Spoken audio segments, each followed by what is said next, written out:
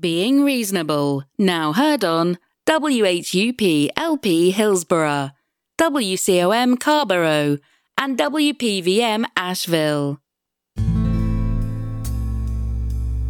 Being Reasonable comes to you from the WHUP studios in downtown Hillsborough, North Carolina.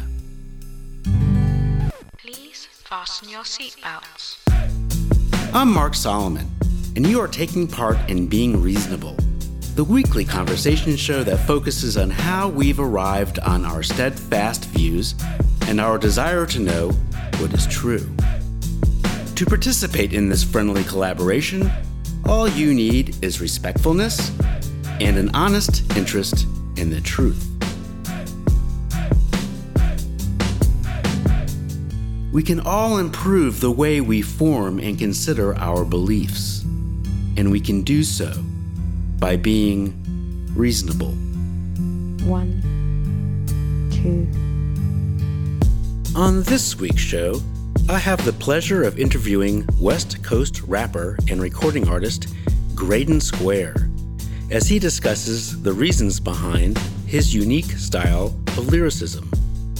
Next, we speak with Jane Burnett from the Center for Spiritual Living in Graham, North Carolina, as she discusses her belief in a supernatural presence.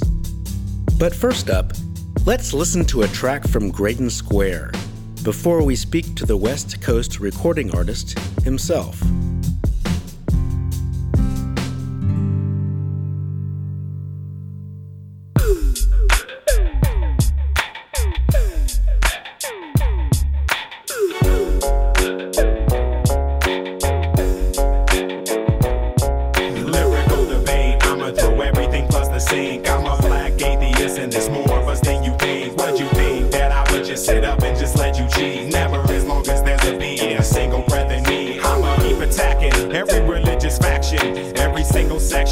If I didn't mention yours, every missed rapture, every single infection. If I failed to mention yours, then you get it next, then check it. They wanna shut me up, rap, shackle, and collar me. I try to dumb it down, but they won't even follow me. Bash Scientology, then embrace other mythologies, like Joseph Smith, Zeus, the Tooth Fairy, and Bartleby. They tried to threaten me, say I would get it the worst, even be cursed by characters from the View Askew-niverse. You complaining for? You think you living in hell when Muslim chicks can't even wear pants without going to jail? Hell yeah, religion's a problem. That's why I stay on the topic. That's why they wanna stop me like I'm assaulting they prophet. Ain't no used to read, they were gonna kill me and such. Now they read, I don't talk about other religions enough. Lyrical debate, I'ma throw everything plus the sink. I'm a black atheist and there's more of us than you think. What you think, that I would just sit up and just let you cheat? Never, as long as there's a beat, a single breath in need. I'ma keep attacking every religious faction, every single section. If I didn't mention yours, every missed rapture, every single infection. If I failed to mention yours, then you'll get it next then.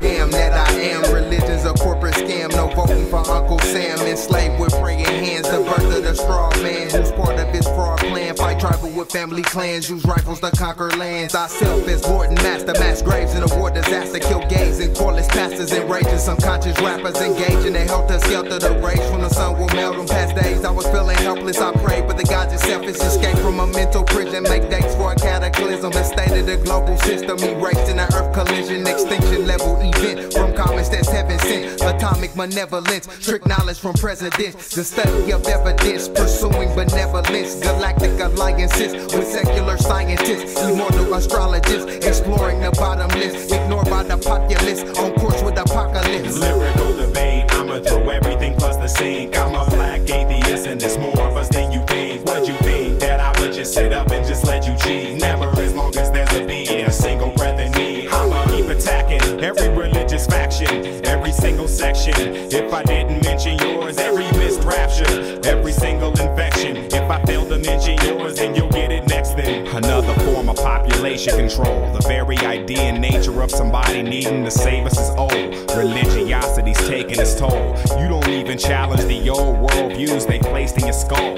That's why I got you beat with a whole array of common functions. You're weak, you think you need a god to accomplish something. Another classic case of codependence. If he's all that you say that he is, he probably negates his own existence. They exterminate enemies in the form of raids. Former slaves still serving the gods of former slaves. I fight for the freedom of strangers when I blurt lines. I'm Tilk on the mic, Apophis' ex-first prime. I've been constantly evolving since the first rhyme. You can do one thing with yours, I can invert mine. I dare your God to show up to damn my blasphemy. I bet I'll have more questions for his ass than I'll have for me. I'ma throw everything plus the sink. I'm a black atheist and there's more of us than you think. What'd you think? That I would just sit up and just let you cheat? Never, as long as there's a beat, a single breath in me. I'ma keep attacking every religious faction, every single section. If I didn't mention yours, every missed rapture, every single infection. If I failed to mention yours, then you'll get it next then. Lyrical debate, I'ma throw everything plus the sink. I'm a black atheist and there's more of us than you think. What'd you think? That I would just sit up and just let you cheat? Never, as long as there's a beat, a single breath in me. I'ma keep attacking every religious faction, every single section. If I didn't mention yours, every missed rapture, every single infection. If I failed to mention yours, then you'll get it next then.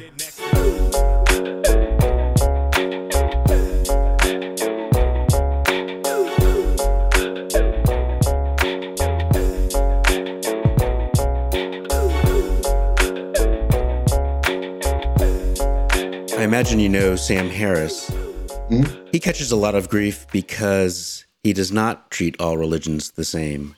He definitely makes the distinction between the different claims religions make, and I think he would argue the importance of being liberal in the classical sense, that each religion should be judged on its own terms and not equally. Which is why I don't associate with quote-unquote liberals, and I don't associate with quote-unquote progressives, and I don't associate with people who want to play for Team Democrat or Team Blue, or, you know, it's like this type of thought policing and, you know, kind of making sure that people play the PC game, in my opinion, when there's clearly, you know, differences between certain religions and how far they're willing to go with their extremism than others. It's like, but once again, Sam Harris is a white male in a time where it's easy to point to him and say he's the racist. So if he says anything about Islam, it's like, oh, well, it's, you know, what does he know? He's a white guy. He's blah, blah. But it's like, you know how much stuff I done said about Islam? You know how much stuff I done pointed out about Islam? But no one's going to say that about me because, well, I don't know why, but it doesn't really matter. I don't have shit to lose. So it's like, whatever. My thing is about cancel culture and PC culture is, they can only cancel you if you have something to lose. And you know, most of us on the independent stage, we don't have anything to lose, so we can say what we want. Right. When people attack you or criticize you these days, is it for similar reasons when I first discovered your music in the early 2000s, or is it for different reasons now? Well, I still get the occasional, you know, religious, you know, fundamentalist type of, you know, fire and brimstone type of Christian, or even the submit or die Muslim. But nowadays, my criticisms come from not falling in line with, you know, the left, not falling in line with the progressive or liberal ideology that, you know, it seems that people expect Black people to subscribe to. And what I find is that there's an assumption that Black people must be Democrats, they must be liberals, they must be progressives. And it's the same thing that I found that I was criticizing about, you know, Black religiosity, that, you know, you had to be this kind of Black Southern conservative in order to be accepted in the Black community. Well, you fast forward 20 years, at least from my perspective, and now it's the liberal side, assuming that you're supposed to associate with a particular ideology or thought doctrine. And I think that's where we're at. That's where I get, you know, a lot of my criticism. This is a street epistemology show, and we try to talk about what's true and what's real. How do you form your beliefs when there is so much noise out there on social media and on regular news sites? how do you cut through the noise to figure out what's real? That's a great question. First, I have to recognize my biases, right? I have to recognize all the areas that I have blind spots in my biases. I'm a first worlder. I have a lot of privileges and advantages in being able to read, being able to write, have clean water, having a police department and a fire department and a military force and all these things that keep me comfortable, right? So I don't get too comfortable in that I don't recognize what it is. But having said that, I think what I try to do is I try to falsify anything that I read. If I agree with it, especially if I agree with it, I want to try to make sure that it's something that, that is verified, and that, let's say I think a certain way, like when I kind of rejected my religiosity and my Christianity, I wanted to make sure that when I was taking on some of these new ideas, that I was even challenging these new ideas with people who were coming up with counter arguments to my atheism, to my secularism. I wanted to see, okay, well, how does the person who responds to the atheist, who is, the theist, who is 2, 3, 4 degrees up on the ontological argument scale, right? They're having much more deep and nuanced and complex conversations about the nature of existence, as opposed to, well, did the God of the Bible create existence? Like, that's such a level 1 conversation for me, right? But there are some theists out there who will have these kind of level 3, level 4, level 5 conversations where it's like, okay, what is the nature of the Ein Sof being before he makes a decision, before it makes a decision, right? What is the first decision ever made by the quote unquote creator? Is it possible to have a creator that is of nature and not creates nature? Or can you have an afterlife without a creator, or vice versa, whatever it is, right? Just different layers to the conversation than just what came first, the chicken or the egg. Yeah, I think I understand what you're saying. Part of the problem of our times, at least how I see it through my lens, is that a large proportion of our population is unable to think critically or logically about things, and don't understand the need to be able to, say, falsify a belief. The question to you is, how are we going to be able to get to where we need to go when many people are able to believe almost anything? Well, you have to separate the crazy claims from the claims that should be addressed, right? In my opinion, people give way too much credit and attention to flat earthers, right? Like, we talk about the crazy things that people believe and all this type of stuff. I can only tell you how I deal with people like that, but I've had people come up to me and be like, hey, man, what do you think about, flat earth, the flat earth model or whatever? And I'm like, hey, man, I don't really have anything to say about that. And the moment they start talking to me about it, I'm just like, hey, let's just talk about something else, because we're not going to agree on this. So I just change the subject to something else, or I'm pretty good at redirecting the conversation to another place, but I just don't have the conversation. I'm not going to recognize it. I'm not going to sit around and have a 3-hour debate about why the earth is not flat. Mm-hmm. Ultimately, there just too much evidence that disagrees with your premise, your assertion. So am I going to sit here and waste time with you trying to explain to you, what you can clearly observe if you just decided that you didn't want the attention more? But what happens is a lot of these people, they just get so much attention from it. If I was to turn around tomorrow and say, I believe in the flat earth, you know how much attention I would get? Would you agree with the premise that the more people are able to falsify their own beliefs, the less beliefs we would ultimately have? No, I think the beliefs would just change. We all have beliefs, whether they're theistically informed beliefs or not, right? Like, we all kind of believe in gravity. We all believe that we don't think it's magic. We think there is a scientific processes, most of us, right? Like, even the theists do. Mm-hmm. The theists don't believe that it's God producing a magical force holding people down. They accept that there is this function of nature called gravity, and it exists in most places where there's large masses, and it indicates that space is curved and blah, blah, however far down the rabbit hole you want to go. But I just think that the beliefs changed. Now, to me, what critical thinking does is it makes you less susceptible and less vulnerable to hazardous and destructive beliefs, because there is more logic put into the cost reward analysis. Because in my opinion, as more of a critical thinker, you're going to think, okay, this, the benefit doesn't outweigh the cost in this situation. So we're simply not going to do it. But for some people, and you bring religion into this, they feel like it is worth the cost of living a certain life to make it to heaven, or it is worth the cost to avoid hell, to live the right life, however you want to spin that. I see. But I think that the more critical thinking people you have, the more likely it is that the society is going to reject more hazardous beliefs out there. But I think that there are going to be beliefs that replace the beliefs that are hazardous.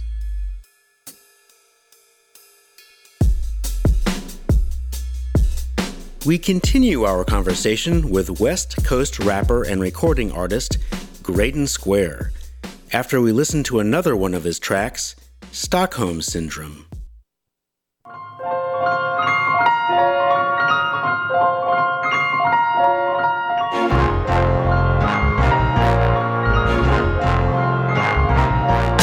Your holy books inspire hate, despair, and drama. If your God does love you, I hope you make him wear a condom. People think with prayer they're safe in the streets. Frederick Douglass didn't become free till he prayed with his feet. You can tell the hell and God are man-made. They both want to question authority and demand slaves. And any incarnation of slavery's not good. So from here we can deduce Stockholm Syndrome is not hood. But it gets deeper than this, especially when people get pissed. When you point out their deity's nature and even intent. But I'll never worship anything with evil in it, especially something who allows evil to even exist. I don't give a shit if he created me. That don't give him the right to commit genocide with pride and act crazily. His abused and neglected claim is crooked biz. If this was Cali, DCFS would've came and took his kids. Belief is so important that if you don't, you go to hell. Without the type of proof you need in court to avoid a jail. Give me the gas can and send me. I don't need the draws, all because I can't fathom how your God doesn't need a cause. About you, but this looks like imprisonment. Yeah. What's worse is that the prisoners don't know that they're prisoners. Yeah. Even defend the tactics that are used to imprison them. You're a conquered mind, trying to conquer other minds, selling. Come out here all about you, but this looks like imprisonment. Yeah. What's worse is that the prisoners don't know that they're prisoners. Even defend the tactics that are used to imprison them. Another conquered mind, trying to conquer other minds, please. Coming here on truth. Religious freedom is an oxymoron. None of them books scare me, not the Bible, not the Quran. This is the Islam, and it's fundamentalism. The day you release your women, I'll quit releasing venom. Until then, no amount of scientific contributions could ever excuse your hateful chauvinistic institution. But here's the real reason I'm not a Muslim. Children, see your anointed prophet used to listen, Muhammad was taking children as wives. One he married at 6 and consummated at 9. He was somewhere in his 50s trying to get in them draws. She wasn't even 10 yet, still playing with dolls. So they try to hit me with the the times were different, rationalizing atrocities. Now you sound like Christians. I charge the views on women as sickening. Either update the culture or just fade into history. But either way, this looks like imprisonment. What's worse is that the prisoners don't know that they're prisoners. Even defend the tactics that are used to imprison them. A conquered mind, trying to conquer other minds, selling. Come out here all about you, but this looks like imprisonment. What's worse is that the prisoners don't know that they're prisoners. Even defend the tactics that are used to imprison them. For conquered minds, trying to conquer other minds, a challenge. Come out here all about you, but this looks like imprisonment. What's worse is that the prisoners don't know that they're prisoners. Even defend the tactics that are used to imprison them. For conquered minds, trying to conquer other minds, selling. Come out here all about you, but this looks like imprisonment. What's worse is that the prisoners don't know that they're prisoners. Even defend the tactics that are used to imprison them. For conquered minds, trying to conquer other minds, a challenge. Coming here on truth.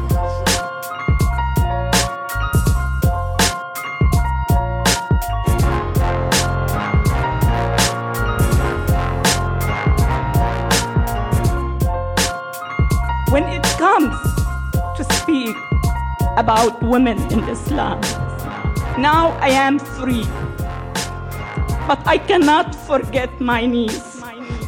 She was forced to marry her cousin when she was 10. He was over 40. Her marriage was valid and legalized under the Islamic Sharia because Muhammad, the Prophet of Islam, married his second wife when she was 6. He was over 50. Well, let's change gears for a second. I'm aware of your background growing up in Compton, and your childhood was not always easy. My question to you is, why do you think you turned out the way you did when thousands of kids in your situation did not?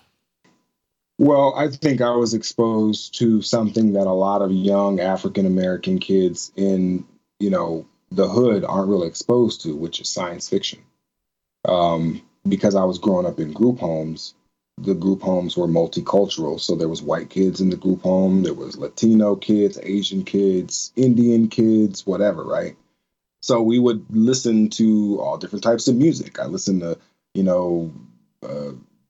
country when I was, a little boy, and I listened to pop when I was a little boy, and I listened to jazz and blues and swing and, obviously hip hop. And so that had to do with the fact that I was in a group home with a bunch of different kids. And my story was unique because the group home that I was growing up in, there was a kind of policy of, survival of the fittest, top of the food chain sort of thing. And that's kind of how it is just with human nature in general, right? Like in nature, it's usually, top of the food chain, he who has the biggest stick or she who has the biggest stick makes the rule sort of thing. Mm-hmm. And so when I was young, and this was when I was like 11, 12 years old, I was in a unit in a house with boys that were much older than me, right? The next oldest boy was 14, and then the other boys was like 16 and 17.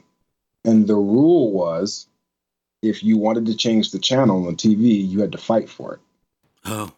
You had to literally fight for it. If you wanted to change something from something that somebody else wanted to watch, right, and they didn't want to do that, let's go out back. That's it. And so some people were willing to test other people, some people weren't.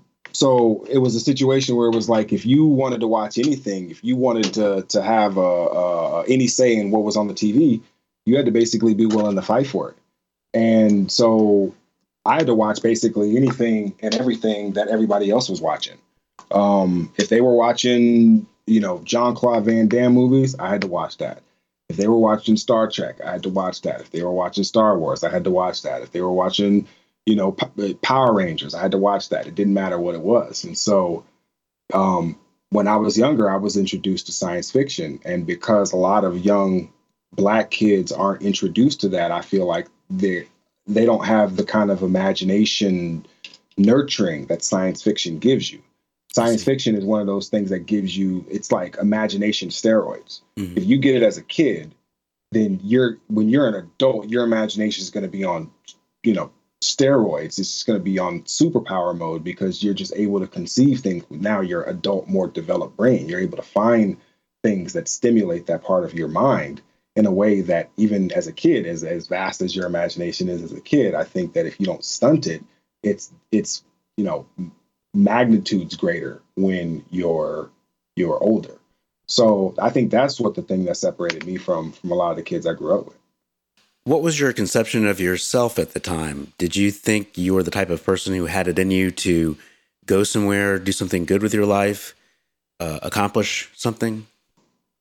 Nah, I mean, the thing is I've always questioned reality, whatever the nature of reality is. I've always kind of questioned it, whether, I thought that the idea of the creator God wasn't quite accurate, or if this was a simulation or something like that.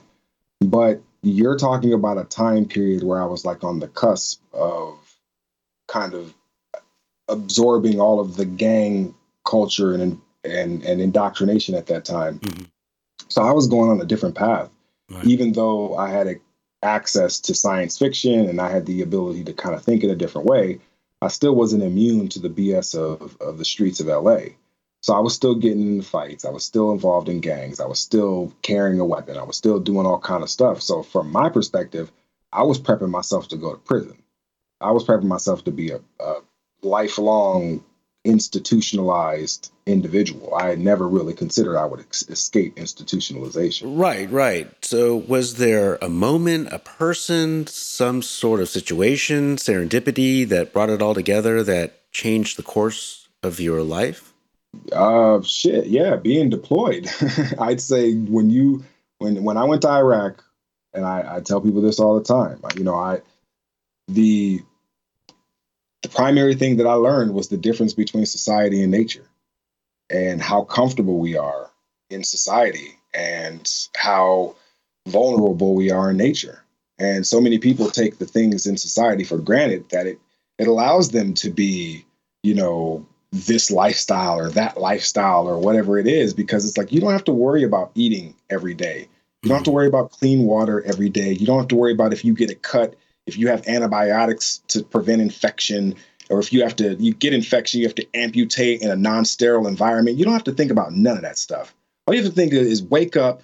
Oh, what do I want to eat today? I go to the supermarket. I get to listen to my favorite podcast. And you just go on about your day, not knowing what it actually costs. Well, when you leave the country, you see what it costs. Mm-hmm.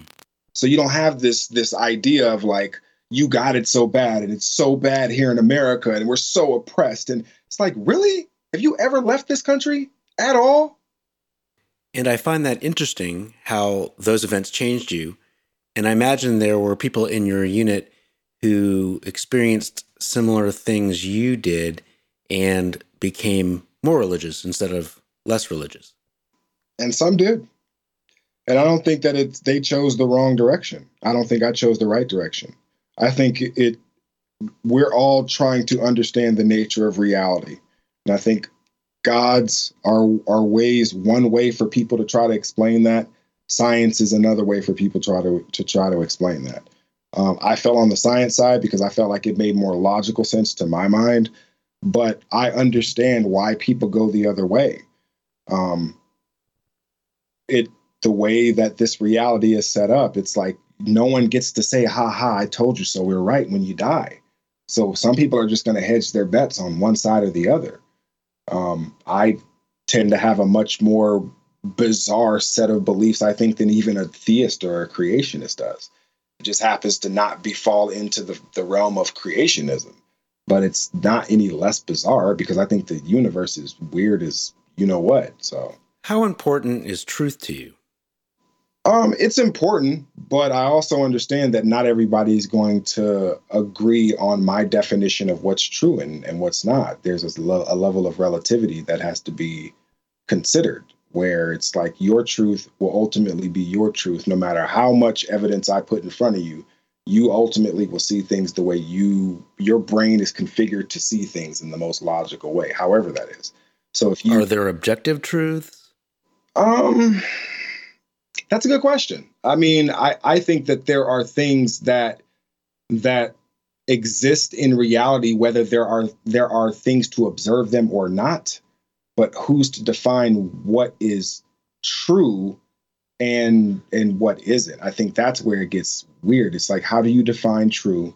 Who is the definer of truth? Because that's where religion, I think, has a foothold into people's minds, is that there is a being there that can define truth objectively. Like everyone can agree because this being defines what truth is. And I think when you don't have that ultimate being there to say, this is what truth is and this is what a lie is or whatever, then ultimately it's up to everybody else to kind of decide what their own personal truth is.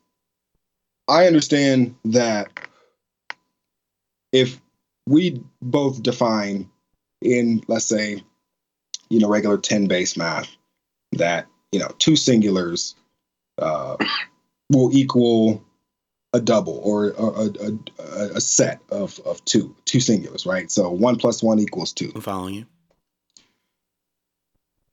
To someone who is intellectually challenged, right? And I'm trying to frame this in the most PC way, right? Like special needs, whatever you want to call this person, right? Someone who is actually below the normal intellectual threshold, whose logic and critical thinking level may not be what the average person is. Okay. am I to expect that this person is going to be able to consider and conceive and comprehend things in the way that I would be able to articulate to him? Or is there a threshold of what he would be able to understand? Right. But I guess what I'm saying is that 1 + 1 would equal 2 regardless of someone's intellectual ability. Right. But I'm not arguing whether that is quote unquote true. I'm arguing whether the person we're trying to explain that to can perceive of the truth, can comprehend of the truth that's being told to them. Whether it's true or not we can argue that it's true. I would agree that it's true. But what I'm saying is if that person doesn't have the intellectual threshold to comprehend what we're talking about, then it doesn't matter how plain the truth is, they're not going to be able to comprehend it. I think maybe what you're saying is that all truths are personal. Yeah, I think there is a level of subjectivity to all truths. I mean, here's the problem. Like, I don't believe that we live in just a 4-dimensional reality, right? I believe in more of a 11-dimensional kind of much more layered and nuanced type of reality. And I say believe and not think because there's only so much of that's testable, right? Like when you start talking about multiverses and different type of realities that really aren't testable, it's at the end of the day, it's not really science. Sure.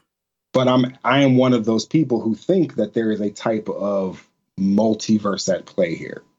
So if in this reality, something is, is adhering to the laws of physics in this reality, and in that reality, the laws of physics are configured slightly different to where that truth and this truth are not identical, then what I'm saying is that from this reality's perspective, that truth is the ultimate objective truth. And to the other reality, that truth is the ultimate objective truth. But they're not the same truths. Well, how important is it for you to believe in things that are true and real for this universe in terms of things that can be tested, repeated, falsified? For me, on a scale of 1 to 10, 7. I'd say it's about a 7. We use 7 on this show, Graydon. Yeah, I'd use a 7. Okay, you'd say a 7. Mm-hmm. Who is the next Graydon Square? The new young rapper who is rapping about subjects nobody else is touching for the generation coming up. I would say sci-fi is the new Graydon Square, but I wouldn't even say that because the difference between me and what anybody else is doing is what I tried to do is I tried to create an ideology, if you will, right? So trans-intellectualism was the ideology that I formed. And the idea is that, Grand Unify was going to be a collective that was propelled by the ideology of trans-intellectualism, which was this notion that we would use our creativity to educate and inform people to help propel humanity up the Kardashev scale. The goal was always for me to create something bigger than myself. Now, anybody who's going to be compared to me on that level would have to create something similar to Grand Unified and not just be a quote unquote dope rapper. Because you can be a dope rapper all day. That's cool. That's dope. But can you create Grand Unified? Well, Graydon, thank you so much for coming on our show. There was a time in my life when I listened to your music almost exclusively. Well, I appreciate that. And I really appreciate what you do. And I do wish you well. We hold a conversation with Jane Burnett from the Center for Spiritual Living in Graham, North Carolina, as she discusses her belief in a supernatural presence. Coming up after this short break.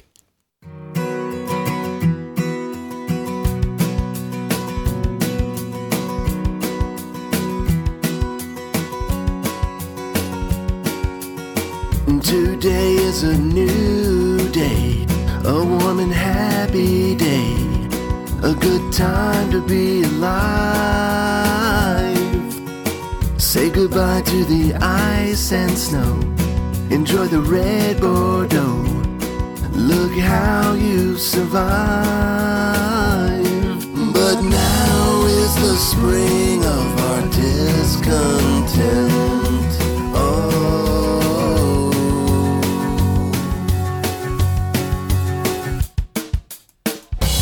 you have a magic glow. I'll bet you'll steal the show. You've rubbed me the right way. You're the cream of the crop. You've reached that hilltop. You've blown the cobwebs away. But now is the spring of our discontent. Oh,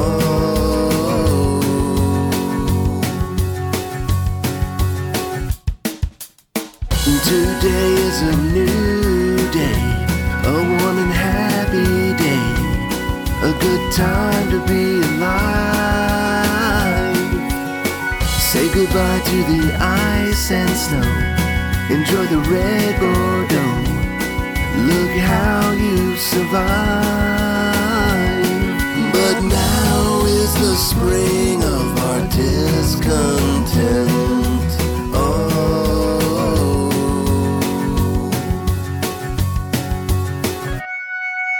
now is the spring of our discontent. Hail to the orange fascist tyrant.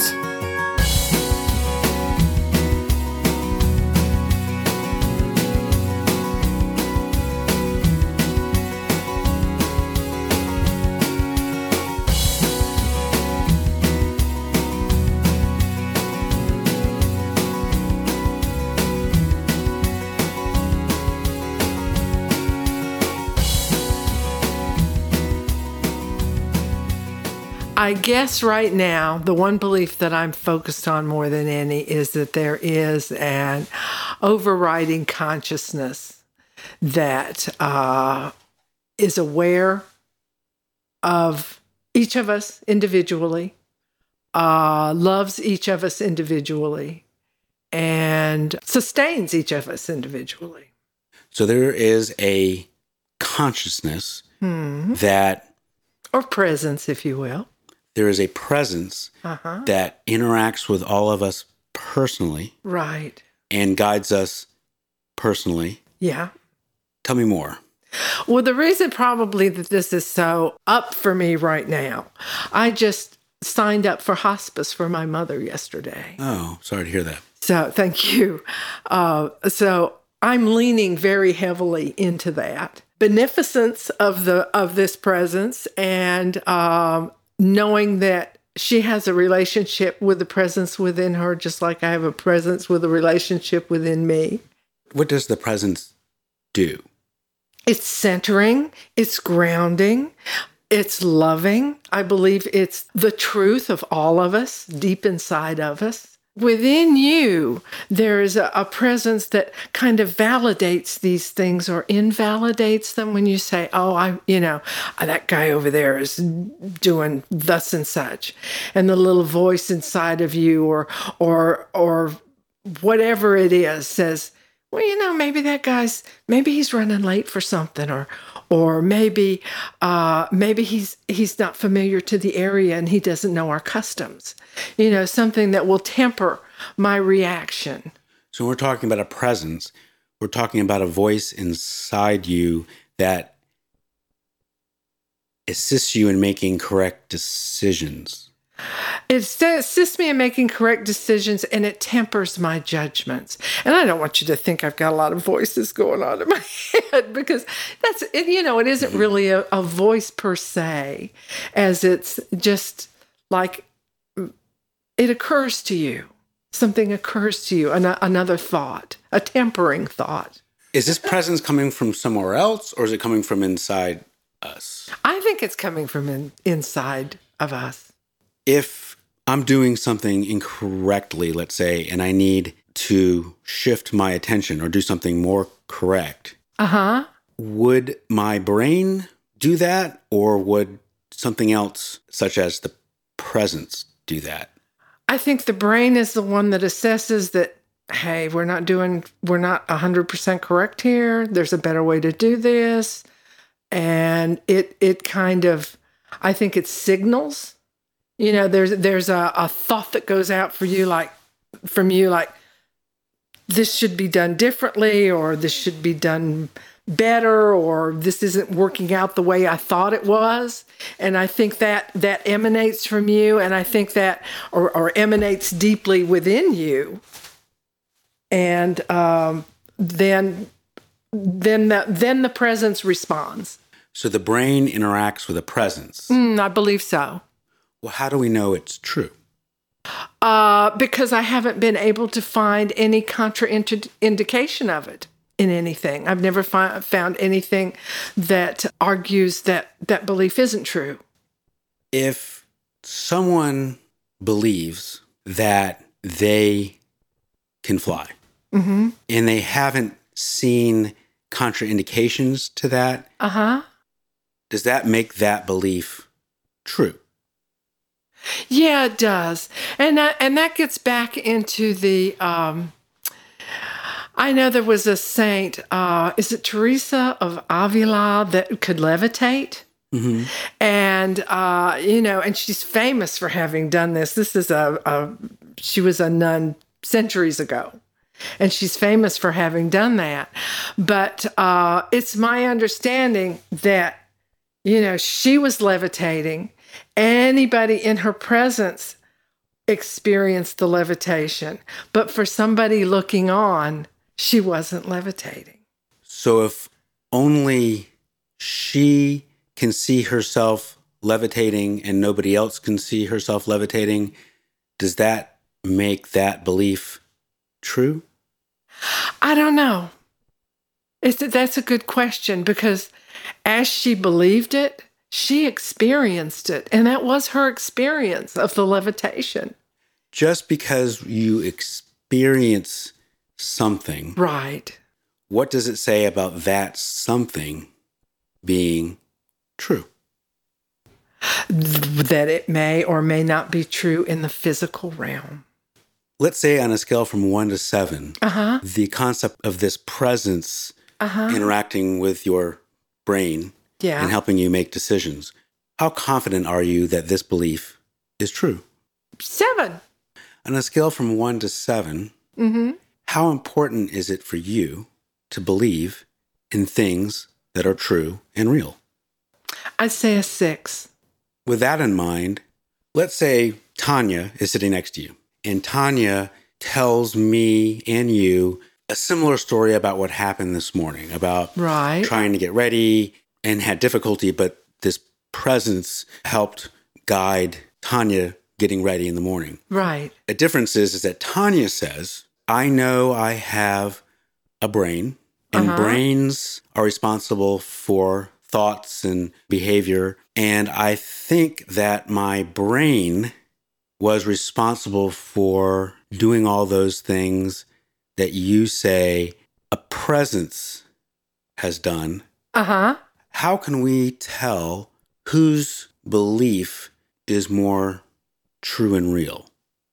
Well, I don't know. It's kind of like you say tomato and I say tomato. If she considers that it's her brain, if she's getting the guidance that she's looking for, if she wants to assign it to her brain, whereas I assign it to a presence, to a greater truth that's within me, then as long as it's working. Let's say it works equally well. And we just want to find out what's true. How could we find out? I don't know, because you'd have to get into her definition of the brain. What she's considering her brain may very well be what I consider the presence. So if she defines the brain as the organ inside her head called the brain, what would we think about that? Well, she may think that's where the presence is, within that. Would you say the presence is within your brain? I don't personally think so. Well, then how do we know that it's wherever it is? Because it interacts with us and responds to us. But Tanya says the same thing about the brain that we can see, and we know what brains are, and we can see, and we know sort of how they work, presumably. Right. And So Tanya says, I know that I have a brain, and I know brains are responsible for thoughts. Uh-huh. How do you know that there is something else called a presence, and a presence is responsible for these other thoughts? The way I understand it, my brain is usually the one that comes up with the question, and the presence brings the answer. If you were wrong about that, yeah, how would you know? Well, that's it. I don't know that I would. But if it works, do I need to know? One of the questions I asked was, how important is it for you to believe in things that are true and real, something that exists? So, for example, okay, see all those pamphlets on the bookcase there? There are an even or odd number of pamphlets there. Uh-huh. There is an answer there. Right. There is a truth about that. Right. And regardless of whether Tanya believes that there are an odd number of pamphlets and whether you believe that there is an even number of pamphlets, there's a truth there regardless of how you feel about the pamphlet. Right. So that's what I'm getting at, is trying to find out what is true and real. This presence that I'm speaking of is it's the invisible. How do we know invisible things exist?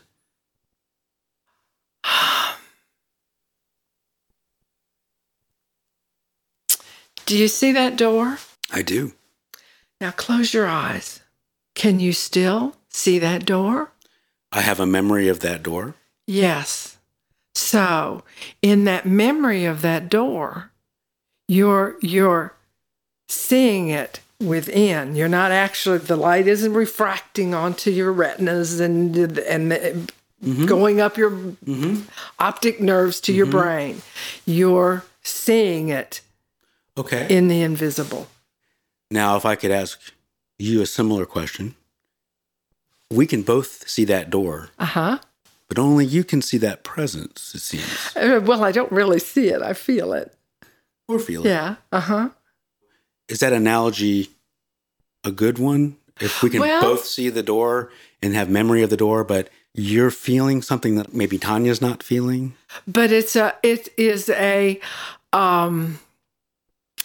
personal thing within each one of us, within your individuality, within you as an individual, within your perception. There are things that you perceive about you, within you, that no one else is privy to. To use your example. Right. This red door we're looking at. Uh-huh. What would you say if we looked over at that door? Mm-hmm. Or where that door is. Yeah. And I saw a window. And I said, well, I see a window. It's personal to me. I can't show you the window that I'm seeing, but I'm seeing a window. And you don't see a window. Right. You see a door. Can anyone be mistaken? Doesn't that account for a lot of the differences in actions? Like take somebody that invests in stocks. You know, someone looks at it and they don't see it as an opportunity. Someone else looks at it and sees it as an opportunity. And just like you see that as a window, where I see it as a door. But who's to say, if you act on it as a window and that works out for you that way, then your interpretation was right.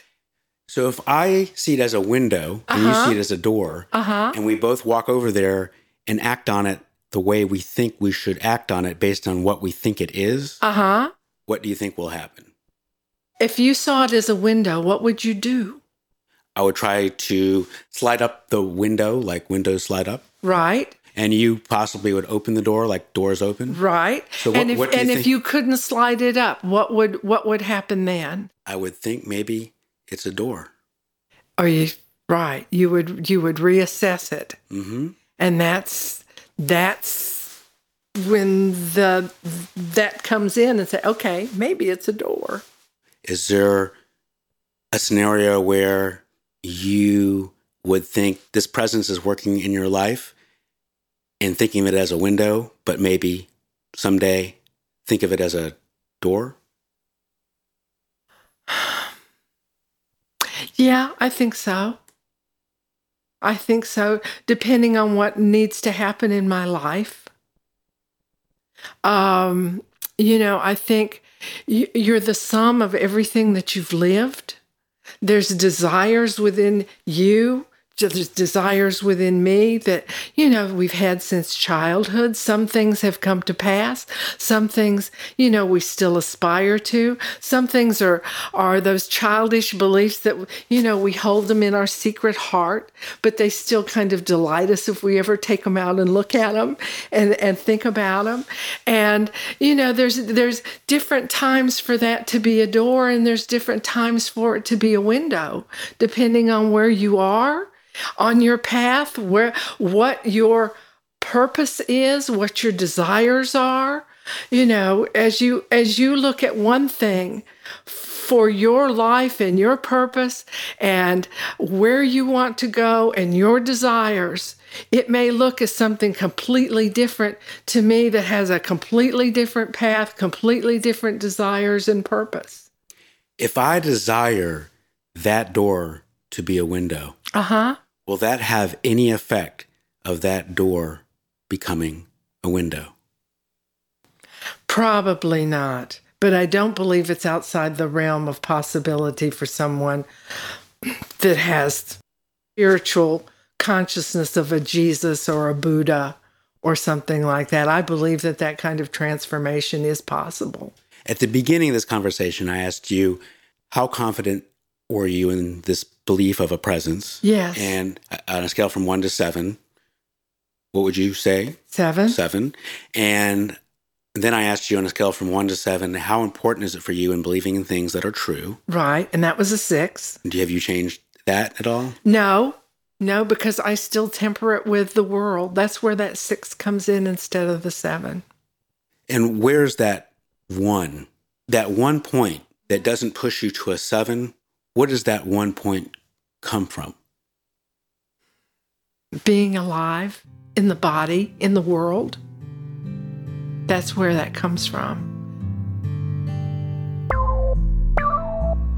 From the WHUP studios in downtown Hillsborough, North Carolina, I'm Mark Solomon, and you've just listened to another episode of Being Reasonable. Questions? Thoughts? Connect with us at beingreasonableshow.com. See you next week.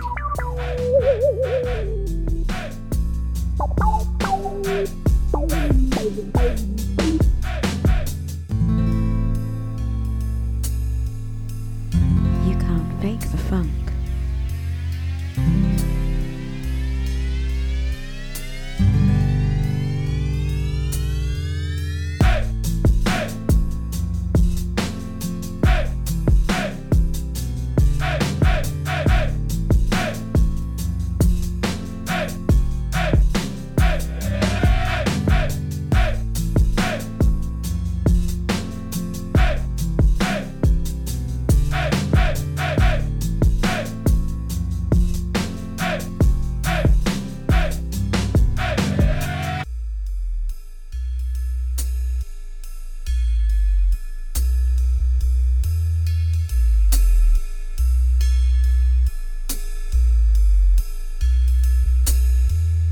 Now that's what I call funky.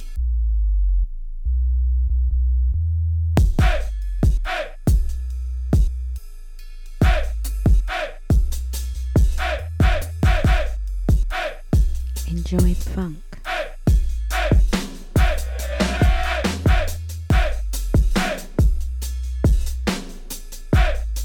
Silence is not an option. I've got you in my head.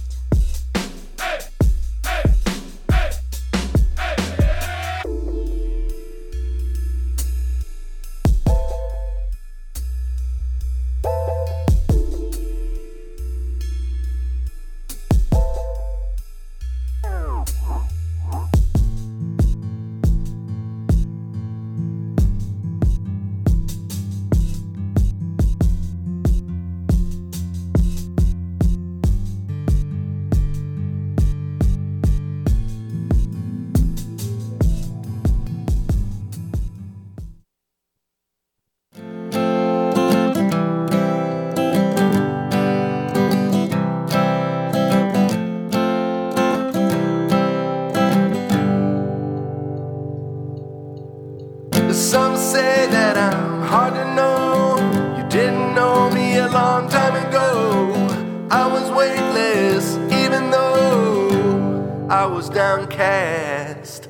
You know I traveled every road to every town, I suppose. But if there's one place I can't find, it's the past.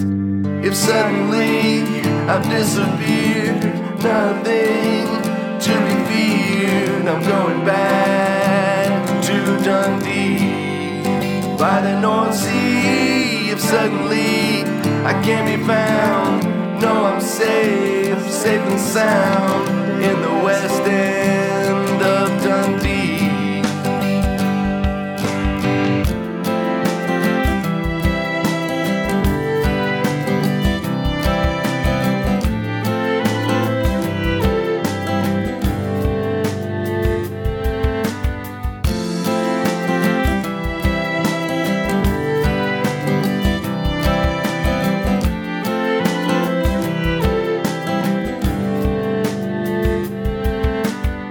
Been 28 trips around the sun, fragments of time, a life begun. These words I write are falling short of my emotions. Homesick for a town I hardly knew, missing the place before I met you. But maybe what I really miss is my youth. If suddenly I've disappeared, nothing to be feared, I'm going back to Dundee by the North Sea. If suddenly I can't be found, no, I'm safe, safe and sound in the west end of Dundee. If suddenly I've disappeared, nothing to be feared, I'm going back to Dundee by the North Sea. If suddenly I can't be found, no, I'm safe, safe and sound in the west end of Dundee.